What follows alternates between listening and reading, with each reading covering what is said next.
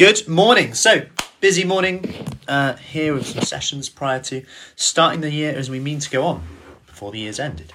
So this is part 2 of 3, where we're going through some popular diets that you might be looking to do. And remember, I'm going to remind you, the best diet in the world is the one that you can do. Because actually, when you think about it, why do most diets fail? Because we can't stick to them. Why can we not stick to them? That's a key question. So yesterday we talked about gluten-free, we talked about FODMAP, we talked about vegan diets. Today, we are going into blood glucose monitoring diets and low carb. So the first one is a blood glucose monitoring diet. You might have heard of different ones. There's Zoe and there's a few other where people just literally monitor their glucose. Now, it's like a self-fulfilling prophecy, basically.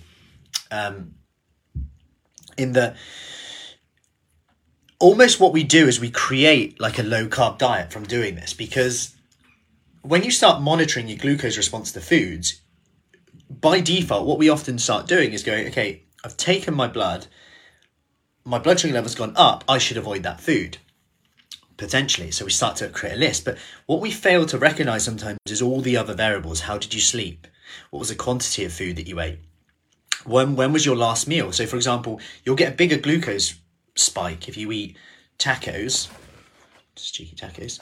If you eat tacos at lunchtime but you fasted in the morning than if you had breakfast, simply because of what happens in the postprandial meal response. It goes a bit more like this, rather than if you're fasted, it's obviously going to be lower. And that's not to say that it's bad. It's just the way it works. So sometimes we're reading the wrong things from this. And the problem with this is when we become quite more aware of it, we start to maybe put too much trust in the measures. I personally, from what the science shows at the moment, all the research out there, there's a real lack of efficacy from there.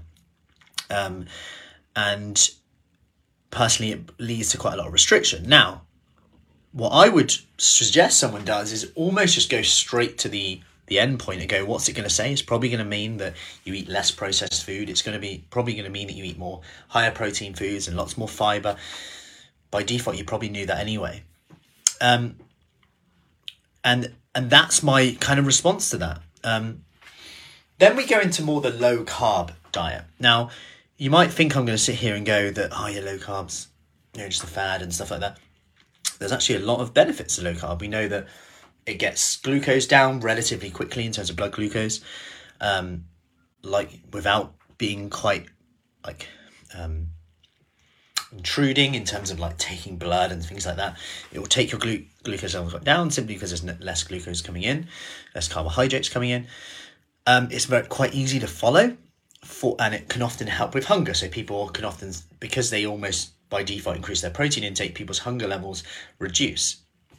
So technically it's easier to stick to. However, from a flexibility point of view, you could argue it's harder to stick to, because someone's like, I am low carb all the time and they're eating out, they may struggle to stick to it.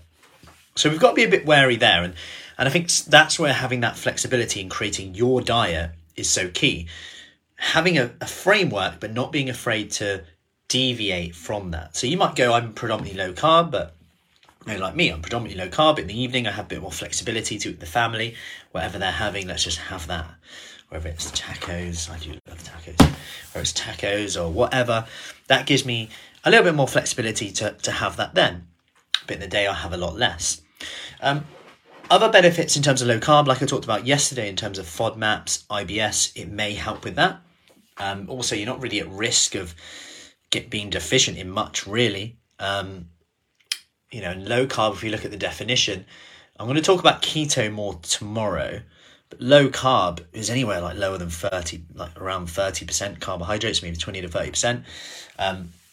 So it's not massively low. There's still some carbohydrates there. You're not restricting your vegetables or your fiber, really. So like I said, I think there's no real drawback to following a low carb framework, but having that flexibility to know that if you want to have some bread, if you want to have a bit of carbohydrates in there, you can still have them. That's still structured as low carb. I think sometimes, I read a blog this morning about how 84% of people set New Year's resolutions, but then go back to doing what they were doing. And I think it's a good reminder there that actually you can set and follow a low carb diet, but it doesn't mean you have to be low carb or zero carb.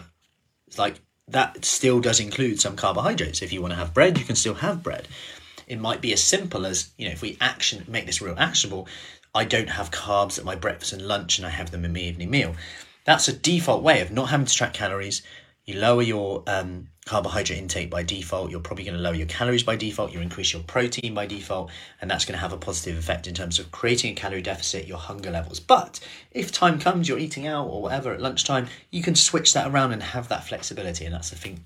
That's a key thing to remember.